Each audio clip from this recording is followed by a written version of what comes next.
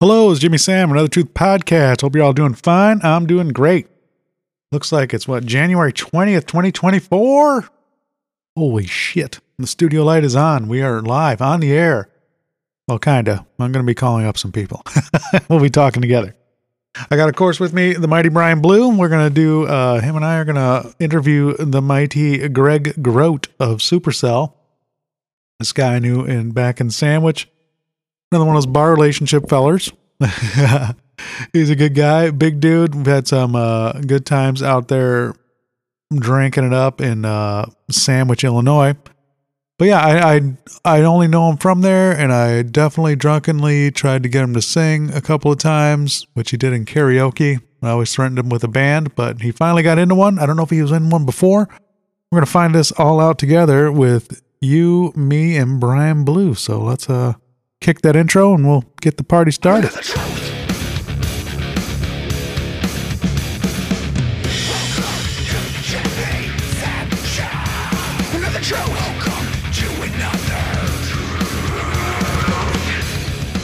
Ooh. All right. We're on the phone. On the phoner jammer, we got Mr. Brian Blue.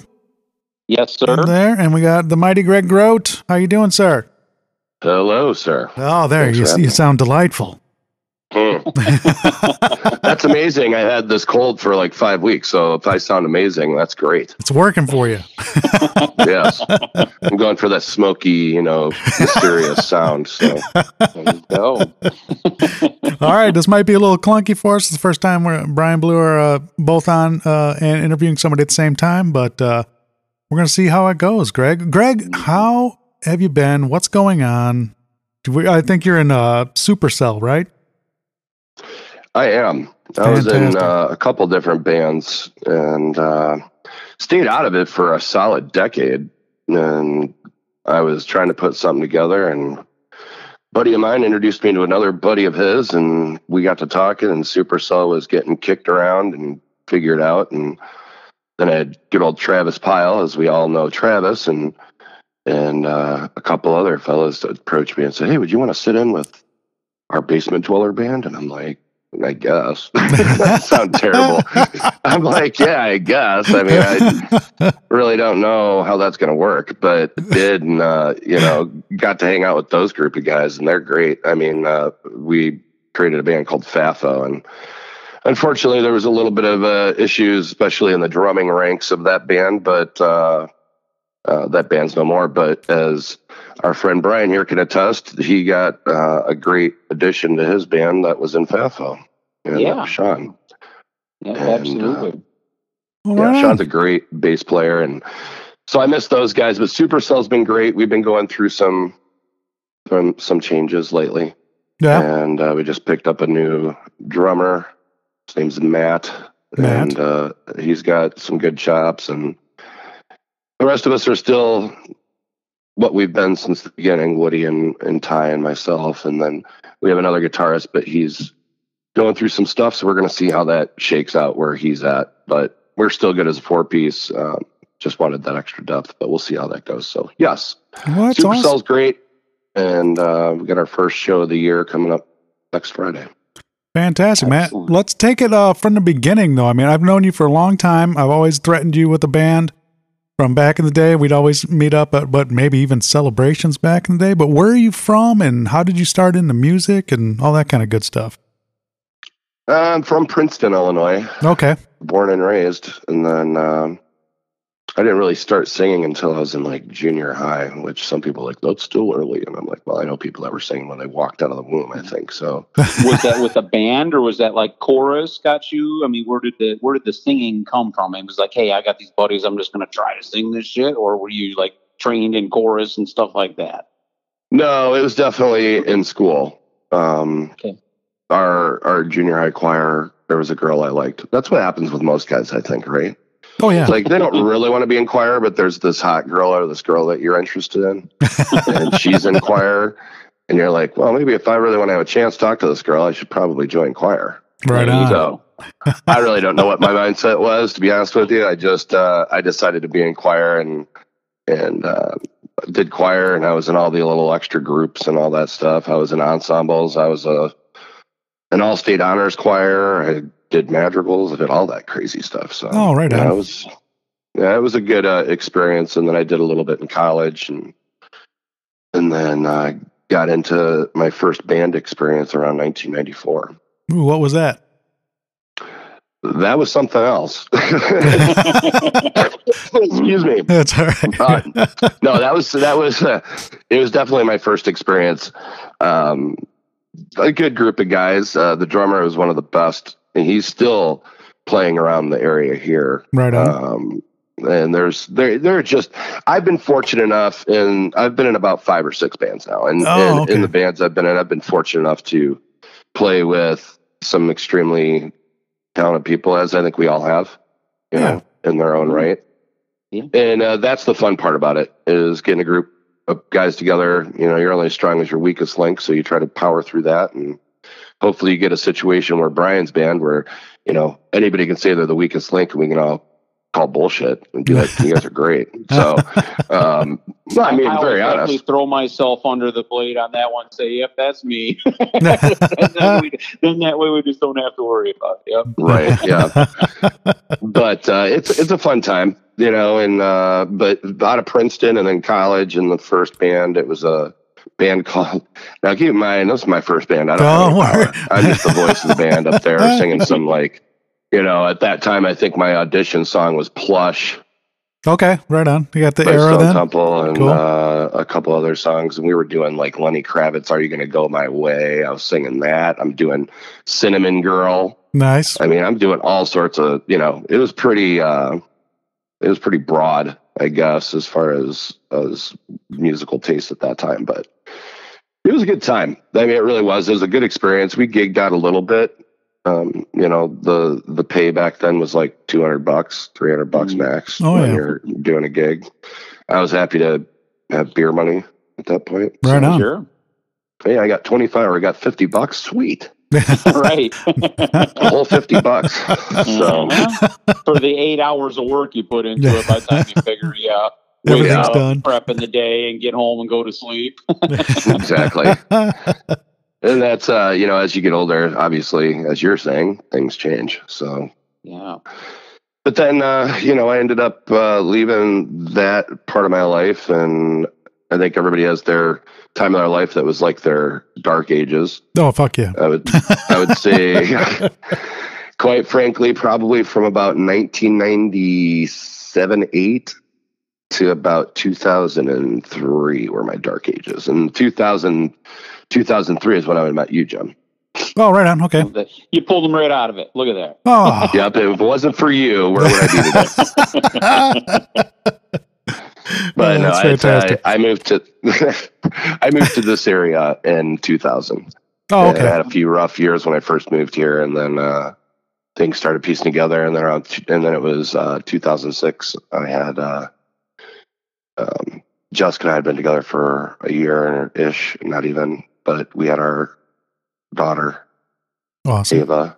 And that changes, as you know, children and being ever present in your life. If it doesn't change you, there's something wrong with you. Right on. So, and it definitely, I think kids in a lot of ways got me, at least on a straighter road path than had I not had them. And I was in a hot mess situation, and I think kids straighten people out. They can. Thankful for them. They can, or you run to Florida. That's about it. Yes. Well, that's after they're grown. You're like, okay, you're on your own. Bye. Why am I in this cold shit? What were some of your early influences? What got you to? I mean, obviously you got into singing as a child, but once you developed your own taste, what was like those first few records or anything you got like that, like that really inspired you? When I've listened to some of your podcasts and I've heard you guys talking about stuff like this, and I'm like, I swear, if they ask me about this, what were my influences? That's going to be the whole show. That's perfect. We got time to kill. Let's hear all about it. No, what's some of your biggies? Well, I mean, early years, I remember, I can tell people are like, think I'm on crack. I can remember the first song I remember hearing as a child. Okay. I was like 3-4 years, I think I was 4 years old, which would make sense because this is the year that song came out, which was 1977, was Queen, Bohemian Rhapsody. That's the first song I can remember hearing. Like I remember like hearing and liking, and I was 4 years old. Wow. Same year Star Wars came out, by the way. Yeah, 77. Right on. And Queen's still a huge influence. Fantastic. I don't know how you can ever say he's not one of the greatest vocalists in history. Guy was amazing. The bands that I was influenced by after that were partially because of my brother Hank. He's 9 years older than me, so he was into AC/DC and Rush and all these different bands that were quite different themselves, but also unique and interesting. And so that didn't hurt. And then I love the fact that I was an 80s kid because I hate butt rock. I hate all the glam hair metal bands, but there was so much to take in, from your, even bands like Striper to Yes to, and I'm throwing obscure names. I'm just throwing out whatever's coming to my head right now. But I mean, bands like those, and then you've got like probably the most influential for me in the 80s. One of the most influential was Queensryche. Oh, I knew it. Jeff Tate is one of the most amazing vocalists I've ever heard in my life. That guy's just another one. I mean, I can name off my favorite vocalists, which would probably be a more interesting conversation. Freddie Mercury, for sure. George Michael is one of the greatest vocalists ever as well, in my mind. Wow. People want to talk about, Iron Maiden or this band or this singer or whatever. I mean, don't get me wrong, a lot of these metal vocalists, now that I'm doing metal, I'm like, how the hell do they do that? And they're so amazing too. I mean, but that leads me into a couple other bands that were huge, and one for me that I knew Metallica through the 80s, but I didn't really pay that close of attention until Injustice for All, really. Okay. Breakout that album. Was what really, that was the one that I think it was a breakout album for them, but that was the one that really caught my attention. The song One, for sure. Great song. Yeah. But then I came across this band that I had heard about but didn't really know, and this guy, Dave Mustaine. Wow. And I was like, there's this album that came out, Rust in Peace. Yeah, right on. Sure. And that whole thing is like fire. Yeah, that's gold. I mean, I was 18, I think, when I heard it. Good call. All right. Which had made about right in 1991, I think. Yeah, there was a bunch of killer albums that year. Yeah, that Jim and I were blew my just socks talking off. about that one too. Actually, in the last podcast, that one was kind of a definitely from Megadeth. That was like a whoa, where did this come from? That was like they've always kind of stepped it up into levels. They've plateaued at a time, of course, but from it is up with them. And I for sure that was the first one. I was like, whoa, this is kind of pay attention to this. For sure. Yeah, Dave Mustaine is like the Pied Piper of heavy metal. Like anybody he taps or anybody that he brings into his world, almost everyone seems to be like perfect, like fits what he's trying to at least get across on this particular song or this particular album. Yeah, sure. Especially that lineup. Wow. Even his most recent one, it's solid. Yep. I mean, these guys, Kiko is ridiculous too, man. So, I mean, there's so much good out there. I could spend hours and hours telling you about influences. I mean, the one album that I think is unheralded from the late 90s or the late 80s, I should say, that I don't think this band gets enough credit for is Slave to the Grind by Skid Row. Yeah. Oh, yeah. We've talked about that too. That was fantastic like a bridge album. Yep. That was like a bridge album from like hair bands into grunge. Yeah. They could play Attitude. All that, they really put it together on that album, as far as I'm concerned.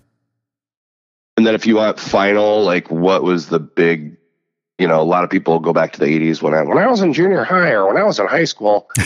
Mine was my freshman year of college, which was the fall of 91. Ooh, And as you 90s. guys were saying, fall of 91 is when Nirvana's Nevermind came out, when 10 by Pearl Jam came out, Bad Motorfinger by Soundgarden came out. They all came out in like a few months. Yeah. And it was like a whole new music revival for me as a freshman in college. And I'm like, I go to college and then all this new music comes out. I'm like, what's this? Yeah, that was aimed right at you guys. Like perfect, Oh, yeah. you know? It's like, yeah, fucking you missile. pathetic Gen Xers, here you go. Here's go be sad. Go forth, smoke a lot of weed and be sad. Why not?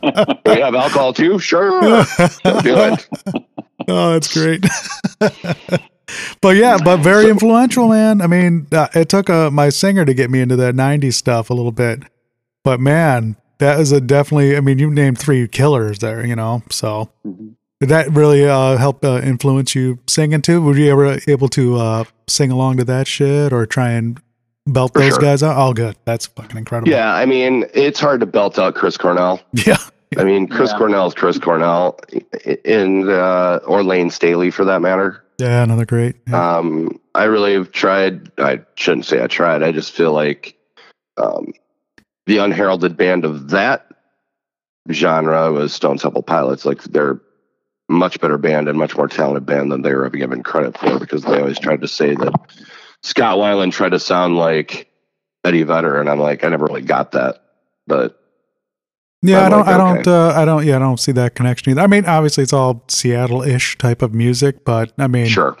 But at the same time, yeah, that was a unique band. They tried, like Pearl Jam, they did do their own thing every album, which is always cool. You know, it's like just keep chugging their own direction, whatever it might be, you know? They just went for it. Yeah. Which I always dig. That was very cool. Oh, yeah. Greg, I got to kind of off though. I mean, it probably would come up, but I just got to jump it in there right now because I don't want to miss this question with you. Sure. Are you able to write lyrics for original? I mean, I always think that that's kind of automatic with the singer because I got spoiled with Jared and Five Star Fools. I could play something and he's a singer and he could just belt out some words crazy. And I'm just like, but now I'm getting into the cover band situation, and it's just, you know, I have never even had this conversation with Patrick, and we'll have him on and talk to him about it too. But I mean, is that something that's built into a singer, or are you just more focused on singing other people's stuff? No, I think that's something that's different for everybody. You know, I never, when I was younger, even when I joined my first band, I wasn't like sitting around wondering, what do I want to do with my time? Okay, there's girls. Those are fun. There's booze. I've had fun doing that before. Maybe I want to be a lead singer in a rock band. Yeah. Like, that never even really ever like crossed my mind. You know, guys will pick up their guitar or their bass or get behind a kit or even play keyboards or whatever and be like, yeah, I'm thinking I want to get a rock band together. I never, as a singer, I never looked at myself as being a vocalist. Uh-huh. And I mean, sure, Jim, you and I talked years ago, about 20 some years ago at this point. Maybe putting something together. Yeah, you're welcome. And back then you were like, yeah, I'm just kind of tired of the band thing and I'm getting pretty old. And I'm like, that was 23 years ago. Thanks, Jim. And here we are now. Yes. We reminisce. That's why I tell people, everybody in my band is like 32, 33 years old. And they're like, how old are you? And I'm like, I'm 50. Yeah. You're 50, bro? It's cool. Yeah, I'll be 51 in April. Fucking good on you, buddy. Keep it together. Yeah, well, so let me answer your question, because I don't like getting off too far off the beaten path. I think it's different for every singer. I write poetry. I've been writing poetry for a decade and a half, because like I said, everybody finds their dark places, and if you don't feel like you have anybody to turn to, you can turn to drugs, you can turn to alcohol, you can turn to, some people unfortunately turn to suicide. Sure. They don't really have an outlet. And I just started writing one day. It just kind of happened naturally. And some of it's pretty good, some of it's okay, and some of it's crap. You know, can they be lyrics? Sure. You know, you can tear apart some of I've got over 300 poems. And cool. So, I mean, there's a lot of material there. I could take bits and pieces or a line from this poem or a paragraph from that poem or whatever, and I can put together lyrics.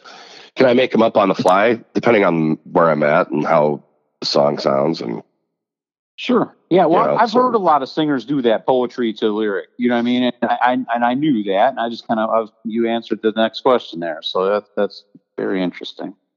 Yeah, and I don't write as much as I used to. I think life, when it kind of settles down, we still have our daily grind and the things that the ups and downs of every day, right? Mm-hmm. No one's all happy all day long. You got moments where you're driving and somebody pisses you off, or your spouse or somebody yells at you, or your kids are driving you up a wall, or then there's something good that happens. You win, $5 on a scratch off. Anyway, but it's that every day of not having to feel compelled to write things down. That I got to that point, I guess, where things are good. I mean, for all intents and purposes, I don't need to write down my feelings and do that all the time. So it's just hit and miss when I do it, and when I feel it. So yeah. Do you if you hear like a cool phrase or something like that, a turn of words, do you like try and remember it or like write it down on your phone or something like that, or is it just like either you're in poetry mode and doing that, or it's off? No, I think one of the best poems I ever wrote, and it's really weird. I was living in south of Yorkville, and I was laying in bed and I was falling asleep, and it was like almost like a dream. And I had these words kind of pop into my head, and I don't know what my deal was with my cell phone at the time, but it wasn't working for some reason. I don't know if it died or what happened. So I had to do it the old fashioned way and got a pen and paper. Oh, gross. And laying in bed, like scribbling down lyrics, song, or just words. And I wrote a good part of it, and then I wrote it later. And I'm one of those weird people too, where I'll write my poetry like on my phone. Oh, okay. I'll just tap with my big giant thumbs there. Go crap. Talk to text usually sucks because I have a Samsung, so there's that. Yeah. But so yeah, I mean, it's different for everybody. I don't mind writing lyrics. I think the bane of most musicians' issues with writing is a couple things. Finding a group of people that you can coexist and enjoy spending time with that want to write music that's even remotely close to the same type of music you want to write. Oh gosh, yes. So there's that. Yep. And that encompasses a lot. Yeah. And on top of that, the goal, right? What is your end game? You might find somebody that fits with you artistically, but they're like, listen, I'm ready to quit my job at any minute to fucking travel west and try to make a living of this, and you're like, hey, I got a life here, and let's just make some music, So yeah, finding people with that same goal in mind is just as much as a trouble. Because I mean, as soon as you're not working towards their goal, they're out. You know what I mean? They're like, I'm holding back. You know what I mean? And no, and that's a big problem even in the world that you and I are in. Sure. As far as just cover bands and just wanting to play out, you got some guys that want to play out 3, 4, 5 times a month. Right. I'm at the 3 is solid, 4 is pushing it. Any more than 4 in a month, which we did like 6, I think, in a month last year. Yeah, Supercell, and I was like, please no. Yeah, that's getting to be a lot. You know what I mean? Especially when you're doing full shows. Yeah, that's a fucking grind, man. Yeah. And it's the, I've had a few health issues, but when you're talking about the grind of getting it there, loading up, loading in, loading out, you feel like you spend more time moving gear. And I mean, don't get me wrong, I'm the singer, so I carry probably the least of anyone, I'll be honest. But I do try to pull my own weight, even with my issues. But again, it's a lot of work. People really underestimate that work. I mean, listen, we're 50. You know what I mean? Sure. I'm telling you, at that New Year's show, by the time I loaded the truck and was walking out, Sean literally said to me, he's like, "You all right, Brian? You look like you got beat with a boat oar or something." I'm like, I feel like I did. I've been fucking moving all this gear up and down stairs, trying to get it up and down a ramp that's covered with ice. He loaded in the truck. It's fucking, the tailgate's 3 and fucking 4 foot tall on this thing I'm driving. It's just like, it sucks. Then you got to unload. I finally got to the point where, that used to be the deal. I'd bring it home and I'd have to fucking unload it, get in the house. Now I just lock that shit in the garage. I park it forget it. Yeah. You know what I mean, it's like, bring in the guitars. If somebody wants it that bad, fucking have it, and I don't have to move it again. Right? That's funny. It is. That's that the place grind, that man. you played at is a great place, but loading in and loading out there, whether you're down in the bottom or you're upstairs, is just a nightmare. Yeah, Even ramps be damned. Absolutely, it's crazy. And I mean, like I say, when you're leaving the place at 1:32 in the morning, it's just like shit. It gets long, man. So yeah. No, that's something that it has to be factored in, and people don't think about. The audience just shows up, they drink the beer, they watch, they go home, they go to bed. There's none of this moving and shit and lifting this and setting this up and then chasing the problems. Hey, this speaker ain't working. What's going on with this? Why ain't I hearing that? It's on and on and on. So on top of it's the mental stress of getting there and making sure everything's working. And yeah. It's crazy. That's what Bill Littlebrandt used to always say. He goes, "You ain't paying me to play. You're paying me to move my shit." Yeah, that's the truth. It is truer now, that's for sure. Yep.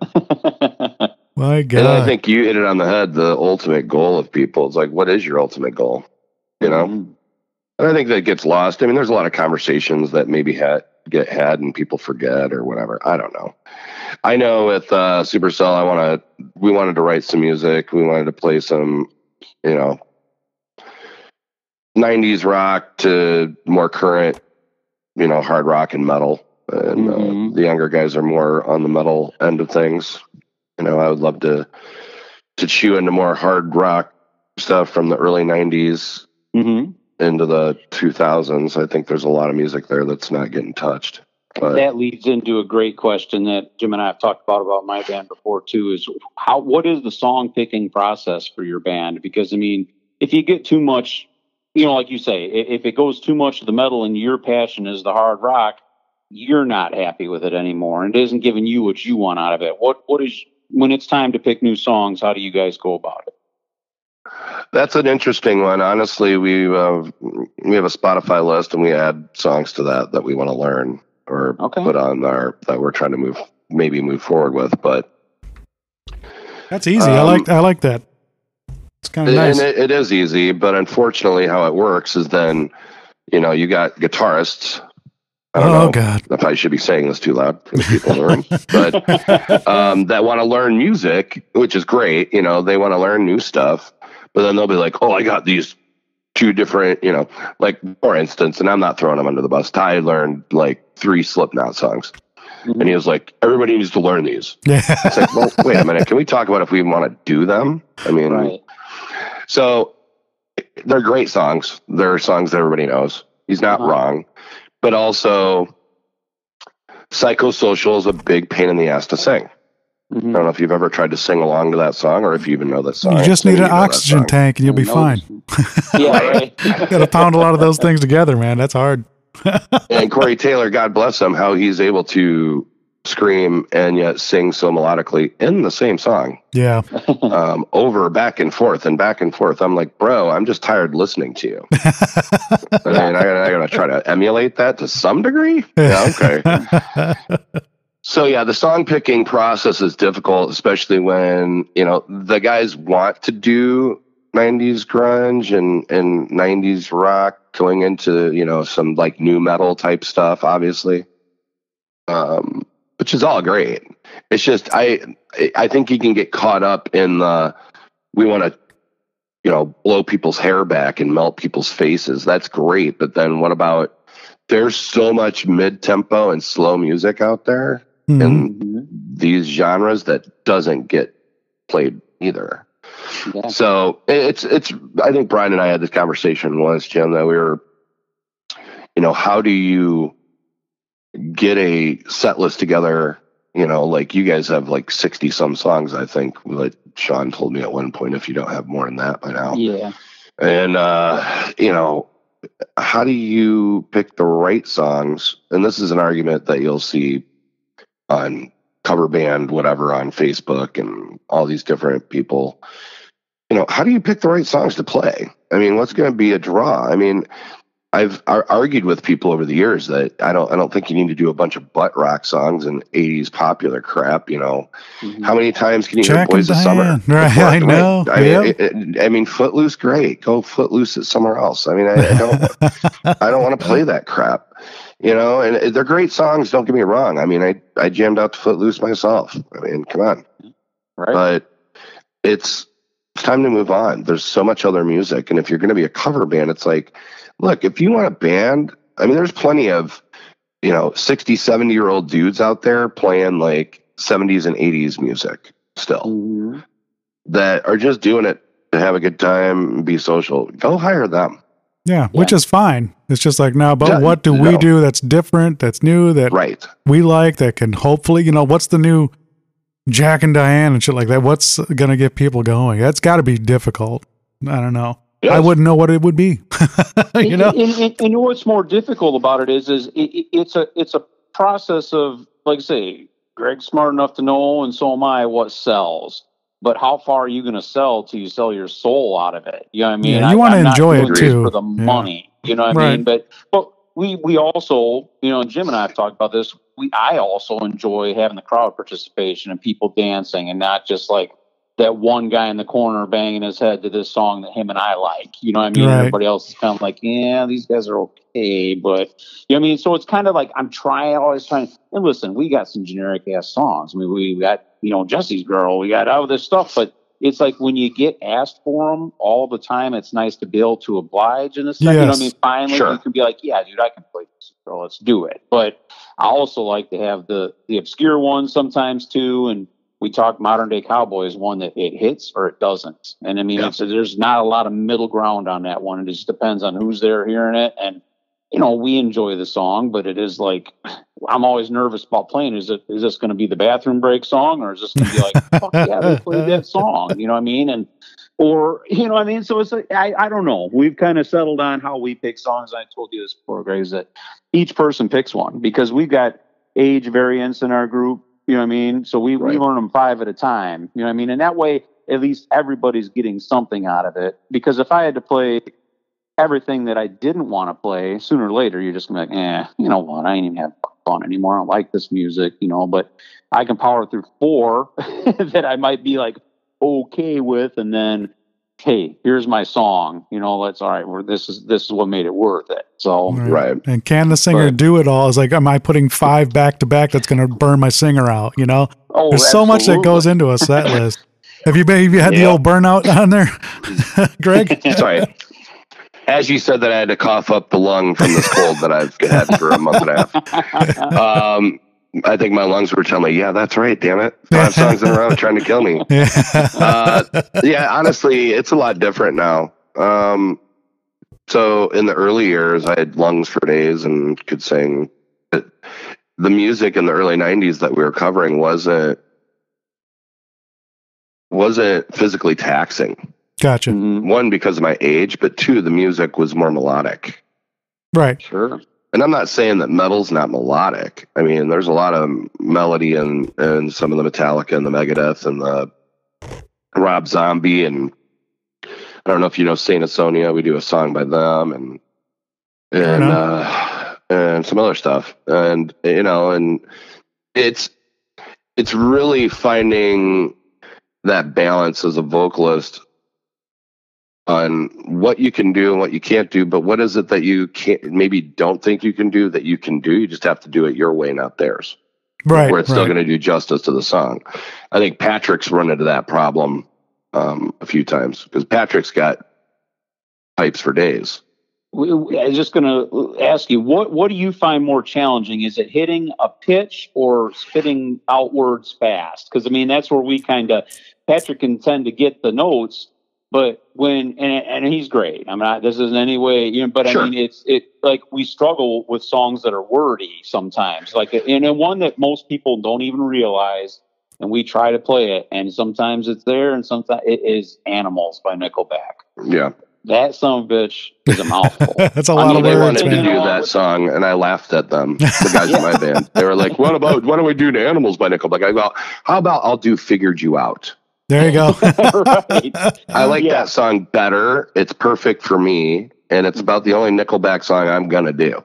So you can do Figured You Out, or we don't do any Nickelback, because I'm perfectly fine with that as well. It's that balance, man. Nickelback is so controversial anyway. You know what I mean? Yeah. So many people hate on them, but we always thought that was kind of a tougher song because we group them by tunings. You know what I mean? So that one's drop D. So it was like, hey, we're going to ramp up these drop D songs. Let's add this in there. Right. But yeah, it is. I mean, even I'm not a singer, but I mean, to try to sing along that in my car, I'm out of breath long before that verse is over. You know what I mean? Exactly. You just can't back to back it like he does. And it's just like, and I'll watch Patrick and it's like, you got this, and he'll get it. And I'm like, yeah. Or sometimes like, you know what I mean? Or he's ready to pass out at the end of it. You know what I mean? It's just like, all right. Yeah, and God bless him. Torturing him. You know what I mean? Let's just drop this song. If it's not questionable, Yeah, I mean, God bless Patrick. He does stuff that I wish I could do. And we're each other's, admiration society.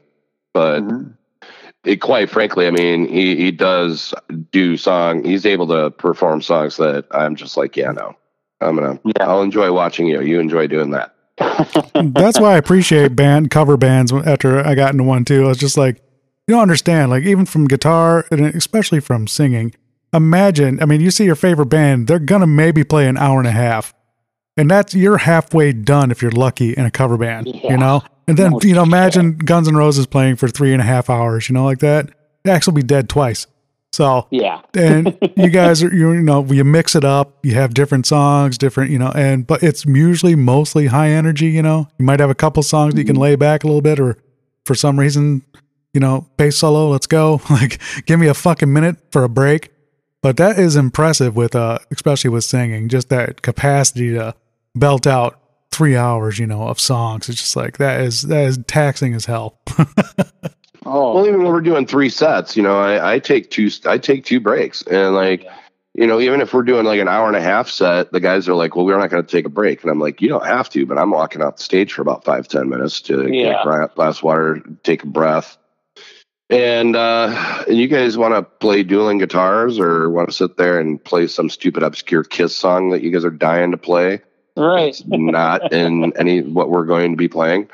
You guys go ahead and do that. I'm taking a break. See, that works though. That's where you can get that stuff out. If the guitarist really wants this song, like, well, you can do it, but you guys got to do it all. Give me 5 minutes. Play that song. I'll be back. I need a minute. That's kind of where I left it in their court too. I'm like, you guys can do whatever you want. I'm just saying, like, if we're playing, say, from 8 to midnight, there's going to be solid 2 20-minute breaks somewhere. For that 4 hours. You have to. And I'm not here. You're 120 or 125 or 150 bucks that I'm going to get paid, or maybe if I'm lucky on a really good paying gig, 200. Is it worth me literally killing myself for? And no matter how good a time you think your patrons are going to have, and how much work we have to do to sit there and perform for you. So I'm going to take my time. And I honestly, that's never been an issue, Good. I think, like you said, picking songs is difficult, but I think making sure you have the right individuals that know what direction this band is going in. I have no delusions of grandeur that I'm going to, write a song with Supercell and a month later, somebody's going to hear it and be like, we got to get these guys signed. Yeah. And then you're going to write a bunch of music and then you're on tour. Yeah. Speaking of long sets, I can't speak for you, but this 50-year-old needs 2 breaks to pee. I mean, nice. I gotta go. I can't imagine being up there 2 hours straight. You know what I mean? It's like, okay. I mean, I guess I probably could, but you know what I mean? It's just like, listen, it's nice to take a break, go out, socialize for a minute. I like to always try to talk to everybody I can, thank them for coming out in case they got to leave. You know what I mean? Just listen, I appreciate you. You know what I mean? And that's important too. I mean, and they're there to talk to you too. I mean, they're there to hear music, but they also, they like that little, hey, I got to talk to my buddy real quick, and he knows I was here, and yeah. So there's a lot to it, man. I mean, especially you want to be in a successful one that keeps going. It's like you got to cover all these bases, and there is a lot of them. Because I don't know if more and more people are. It seems like they're coming out to the shows, like the cover bands and stuff like that, because tickets went up so much. But it seems like it's more, you guys find yourselves more in demand now. You've been around for a little while. What are you thinking? Or it's still kind of the same? That one to start. Yeah, you know what? I was just going to ask you kind of a question that leads into that, Jim. But like, so you've done it both. You've done the cover and you've done the original. If you got back into it right now, what would you do and why? I've thought about this a lot, and I'm not sure about the band, but I would cover one band. Like I'd be a tribute band, I think, because I could find a singer that can like he can just get that. You know, and then we have an easy thing to sell too. It's like, you know, we do whatever, Smashing Pumpkins. That's what we do. Those type of bands do well. I mean, like if you say, I mean, there's there's at least, you know, so there's a Guns N' Roses one, there's a Whitesnake one, there's AC/DC, there's Cinderella.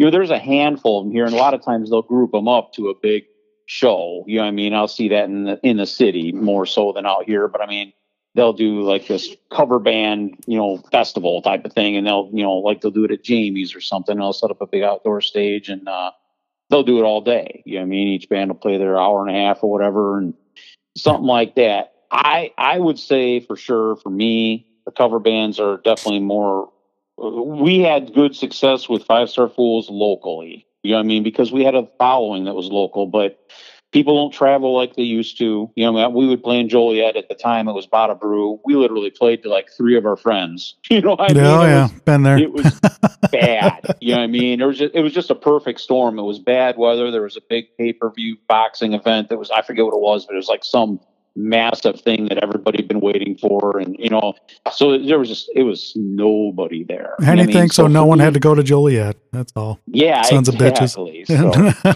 I would say the cover band is in demand. I mean, you know, Greg, you and I, we both get asked to play. I mean, you know, like say, hey, are you guys available this day? You know what I mean? So, I mean, they're seeking you out. That's a good sign, you know what I mean? Versus when it was in the original band, we'd have to seek out the venues, you know, so to an extent, you know what I mean? So I guess that every now and then we'd be asked, but it was most of the time we'd have to fight and claw to get the shows, you know? I don't see a lot of fighting and clawing. I think the landscape has definitely changed over the years. As far as what they're willing to pay, how much they want you to play, you know, and I think back, I was doing like 2-hour shows for like $200-$300 is what it was. Yeah. Like we weren't playing like 3-4 hours. So yeah, I think there's a bigger ask now. Oh yeah. For effort, but you know, around here it's a slippery slope. I mean, you're looking at some places wanting to pay more than $500. Mm-hmm. Some are around $750. I think $750, $800 is about the average. I think for cover bands. You know, you got some places that are willing to pay a little bit more. I've run into some places where we've gotten paid $1,000, and then we've had 1 or 2 gigs that were like $1,250, $1,500. So I just think it's the venue. I think it's a combination of a lot of different things. Do I want to write music? I would love to write music with the right people. It's just, that's a very special, intimate thing, I think.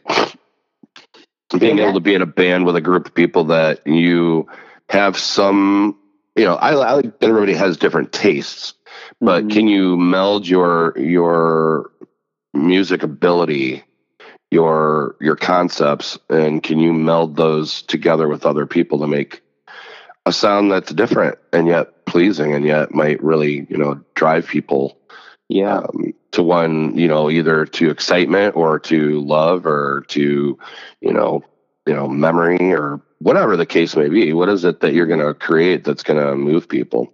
Yeah, there was nothing better than that as a original artist back in the day, to have somebody dig your song or ask you to play this song and just like, it's yours. You're like, ooh, that's fucking cool, man. You know, it's a different level.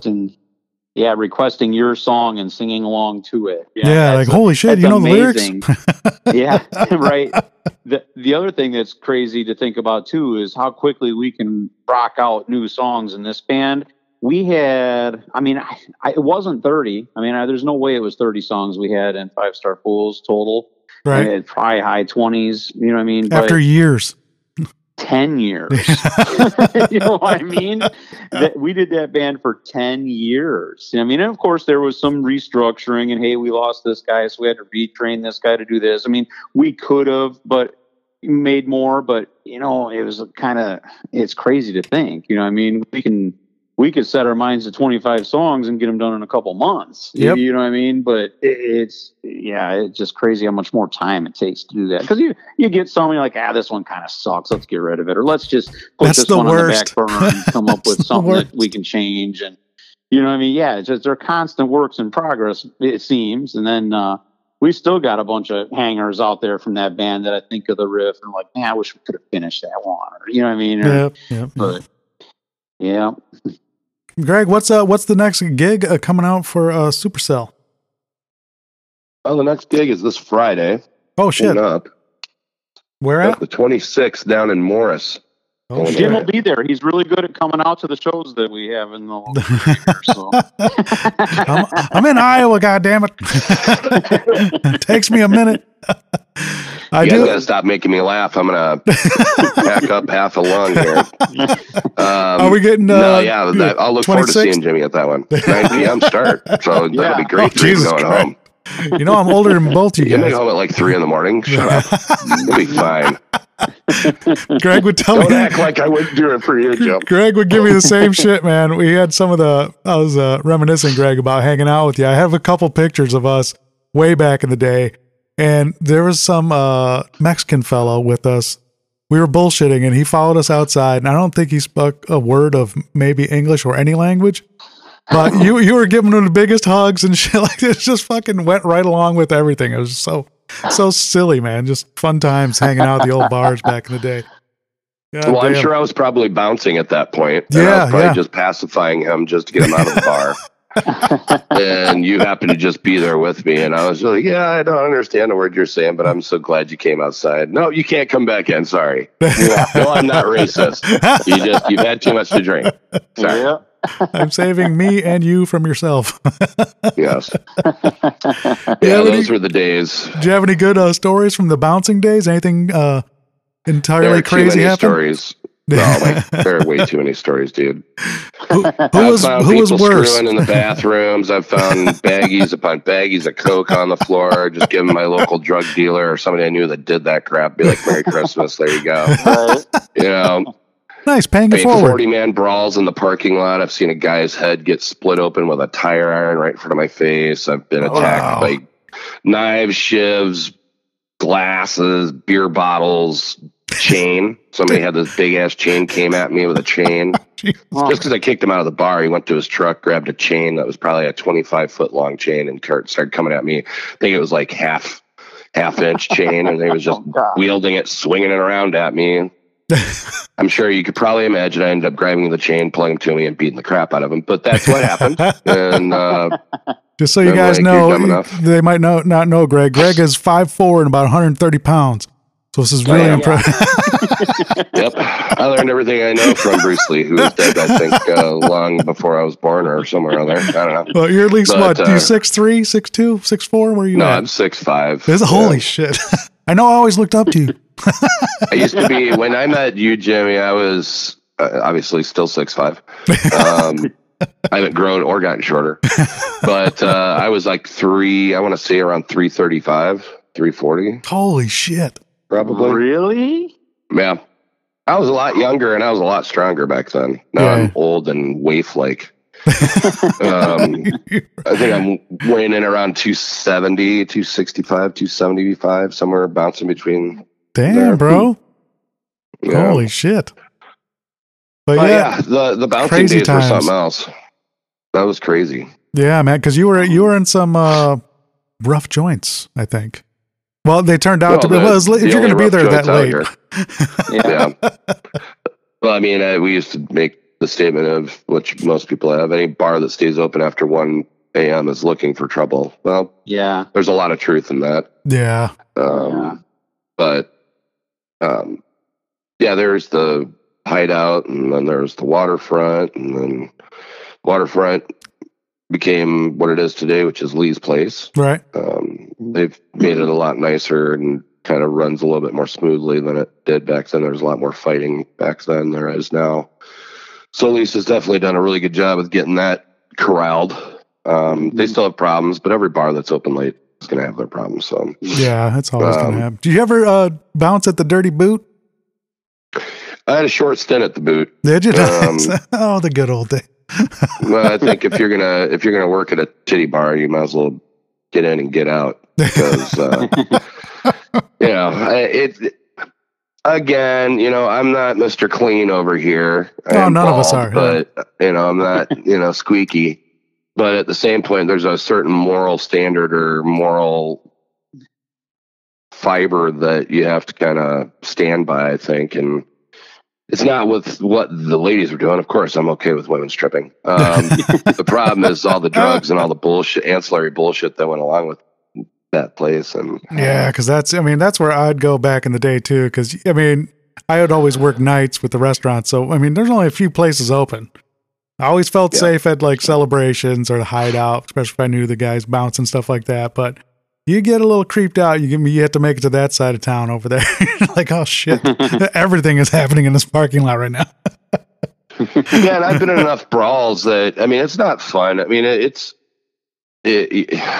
I don't. People are asking, man, you gotta have some great stories of fights. I'm like, is there ever really a great story of fighting? Not to sound like a dad here or like Mr. Goody Goody, but my days of wanting to beat the crap, I never wanted to beat the crap out of people anyway, to be honest with you.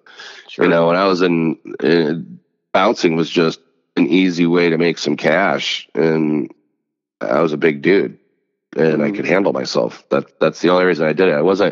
I'd have guys go up, oh, I love to fight, man. I'm like, yeah, you're not good to be a bouncer. Right. You can tell by, I'm sure Brian can attest for this too. You've always been like an even-tempered guy too. I've never seen you just like fucking hot and heavy when I've seen some shit go down with you in it. And you're just always like calm. Obviously, you can just look down on everyone, see what's going on, who's going to hurt who. And I've seen you pull people apart, but I've never seen you like physically destroy somebody. You might have to put somebody in their place a time or two, but I've never seen you like just, there's different people that will take that job way differently. Oh yeah, this is my opportunity to beat the hell out of somebody and take out all my aggression. Please, please cause a problem. Unfortunately, there have been a few issues over the years doing that where I feel like I maybe went too far. Yeah. Not to where I put anybody in a hospital or anything like that, but they were hurting, and I don't know if it's it's the sex, drugs, rock and roll, right? I mean, I'm good with sex. I've had enough drugs, and I'm still trying to play rock and roll. So I guess there's that. But as far as bouncing goes, that was never a career choice. It was a survival choice. I needed money. I was a bartender. I was worked as a bouncer. I DJ'd out there for like 4 years. Oh, right on. I cooked. I was a cook in the back, so I literally was doing everything there. Okay. Wow. Had you ever gotten hurt pretty seriously? Somebody tried to punch you, or Honestly, no. In the time I was at the Hideout, I might have had a scrape. Some scrapes, stuff like that from being in a little scrum, but nothing to where I'd never been stabbed. I didn't get shot. I've been shot at. I had a 45 put to my head. Jesus Christ. Wow. Yeah. There was a lot of weird, very tenuous situations out there. Since it's gone, wasn't the Hideout the worst? Yeah. It really did. It used to be just kind of a fun place to go and party. And then I remember it getting a little more gang type of stuff and people coming from Aurora area and just. I heard people flashing AKs and shit there. Right. When it went more DJ and, I don't know. I don't know exactly the time frame or anything like that. I lived down the street from there. So I just always remember it, you know what I mean? And, but there was a time when it was just kind of good old country boy fun. And then it took, there's quite a bit of gang shit happening here tonight. You know what I mean? And like you say, gun activity and this and that. And it's like, it's got a little crazy. Yeah, I got a little crazy when Sam and Fritzy took over D-Pub and made it into the Hideout. And then things were getting a little crazy out there moving forward. It's when the next set of owners took over, and that's when they were just like, the Statue of Liberty out front. Bring me your nastiest, dirtiest.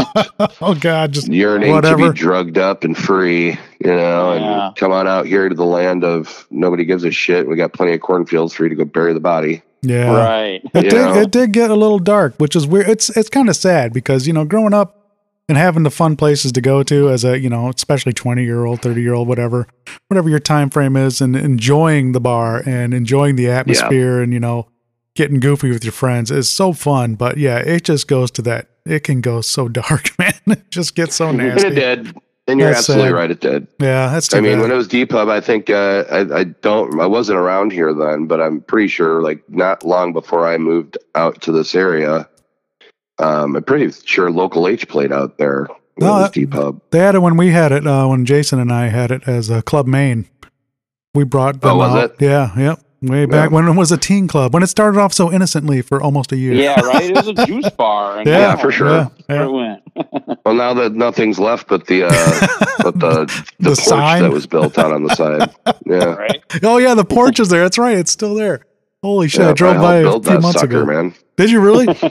Yeah. Oh my god. That is so crazy. I'll be honest with you. When I heard that place burn down, I got the biggest smile on my face. I think the locals definitely did too, man. It just turned into something that it shouldn't have been. We already have the boot out there, which gets crazy enough. So it's like, you don't need to invite it from everywhere, especially since that place can hold 300 people, Oh, yeah. Yes. It was a full-on Patrick Swayze movie back there. Yeah, for real. And I started doing that crap in college, so it's like, man, my years of wanting, I used my athletic ability to my advantage, and I should never have done that. But that's why my son's like, I don't really want to be in sports, and I'm like, great, then use your noodle and there you go. Do something great. So, That's but anyway, cool, we can move on to a different topic, though. We can get off the the bouncing era. That was part of the dark ages for me. That's all right, man. That's why I like the podcast, though, because I've always been able to talk to you and shit like that, but I never knew where you came from and what you've been through. I was like, wow, what does Greg actually do? He's been around and done some shit. I just want to get a little more deep on you, but we can definitely bail on that one. Well, that one, yeah. That was too long of period of my life with too little to show for it. Yeah, well, quite frankly. Yeah, been there, man. Yeah. And what you do now, Greg, is you work for the sign company, right? Yeah, I've been doing that for almost 3 years now, and that's a love-hate relationship. But I guess that's most people with their jobs. Mine's hate. So it's good. It's got a lot of promise. They do a lot of good work. It's just the innards of business that they're younger than I am. I'm older than they are. They're smarter than me. I'm not that good looking. They're really great. I really suck. They just have this. They are right. I am wrong. You can just leave it at that one. Right. Yeah. And I'm like, well, you are the owners. But then when shit goes sideways, they're like, well, what do you think we should do? I'm like, that's above my pay grade, bro. I wish I could give you the answer, which I know the answer, but I'm not going to give you the answer. You know why? Because you're going to take my answer and you're going to be like, oh, look what I came up with. And then you'll have the answer. And I've tried doing that out of the goodness of my heart, and I've had it spat back in my face. So I just go there, do the best I can, try to sell digital displays and channel letters and cabinet signs. Sales or service? Do you work on the stuff, or do you go out and sell the? Okay. No, I'm not very handsy. I like to use my silver tongue to persuade people to purchase extremely expensive signage. Yeah, there you go. Perfect. You want a double-sided 4-foot by 8-foot digital display? That's going to be $32,000, please. Yeah, installed. Right. You got that just sitting in your back pocket. I was in healthcare for like a decade. I did healthcare sales. Oh, okay. Yeah. Whether it was behavioral health or senior living, like anything from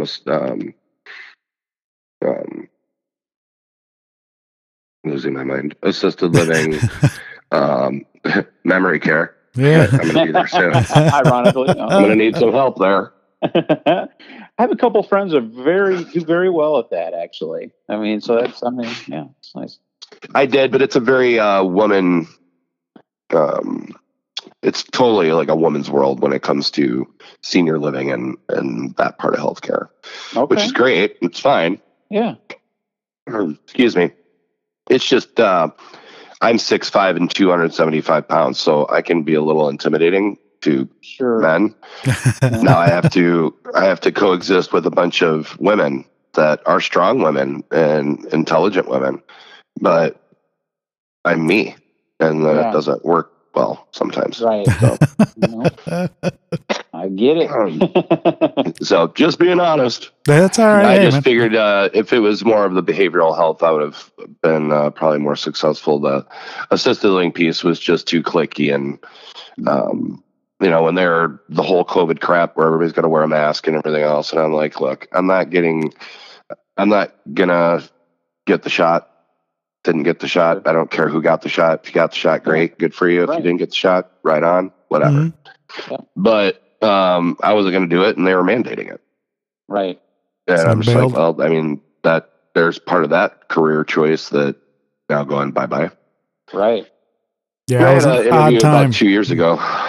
Same type of work, and they wanted to know if I was willing to get the shot, and I'm like, if that's a requirement to work here, and they're like, yeah, and I said, then this interview's over. Yeah, all right. Yeah, I made some hard decisions for a lot of people, man. Yeah, absolutely. Sure did. Yeah. And, that's the world we live in, is like everybody's so hell bent. Like, we could go on forever on this topic, but, there's so many different points of view, and whether it's political or whether it's, having to do with health or whatever the case may be. I just think there's too much dissension. There's too much people not willing to have an open discussion, dialogue of differing opinions to maybe hammer out, okay, well, I still feel the same way. Or, well, maybe you have kind of maybe look at something a little differently. Too many people just go in, I'm right, you're wrong, fuck you. Yeah, it's kind of the culture. I hope I have a feeling it's turning around a little bit, because we're kind of like seeing through all the bullshit here lately. So I'm hoping that maybe we can just get back to being kick-ass Americans and figure our shit out together. That's what I'm hoping. I think podcasts like you're doing are cool. It's cool that you talk about music and are able to touch on different things.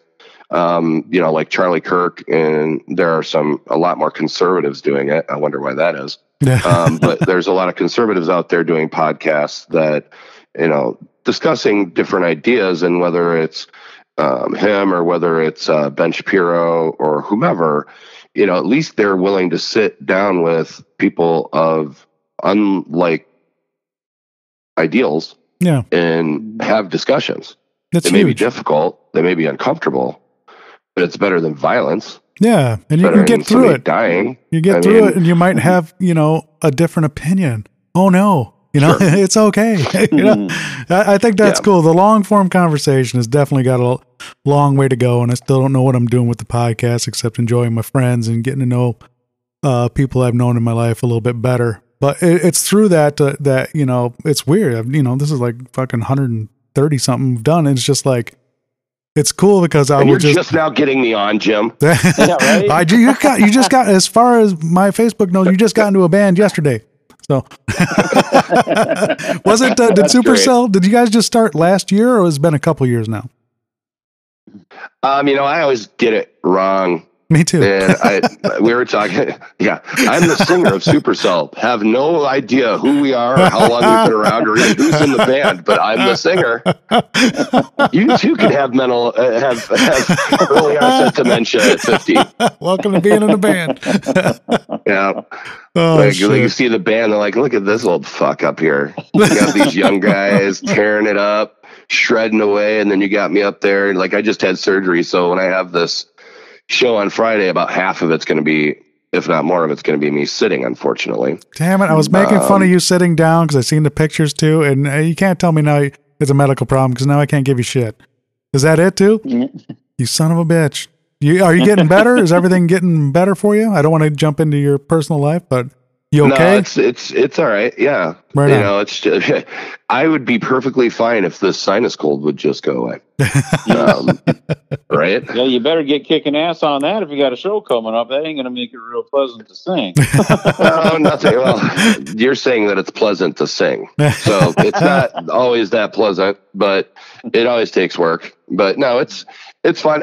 You kind of touched on that, Jim. I honestly do feel that like my vocals have gotten stronger.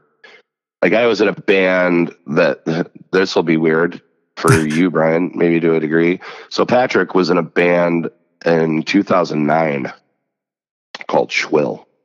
Okay. I've heard of that. Yep. And great players. They're actually the three of them that were, other than Patrick, that were in Schwill. I knew one of them. I took over after Patrick moved down to Southern Illinois. Okay. And so I was doing a bunch of stuff that Patrick was doing in that band, and then I was able to bring a few songs in. And quite frankly, it just was too much. They were asking me to do, Guns N' Roses. Anybody that knows my voice or listened to Supercell or Fafo and the kind of music that I've done, me doing a bunch of Guns N' Roses stuff like that is just not for me. Cool. Yeah, you got to know where your sweet spots are, man. Yeah. You want to sound unfortunately, good. those guys weren't in a position to give a shit.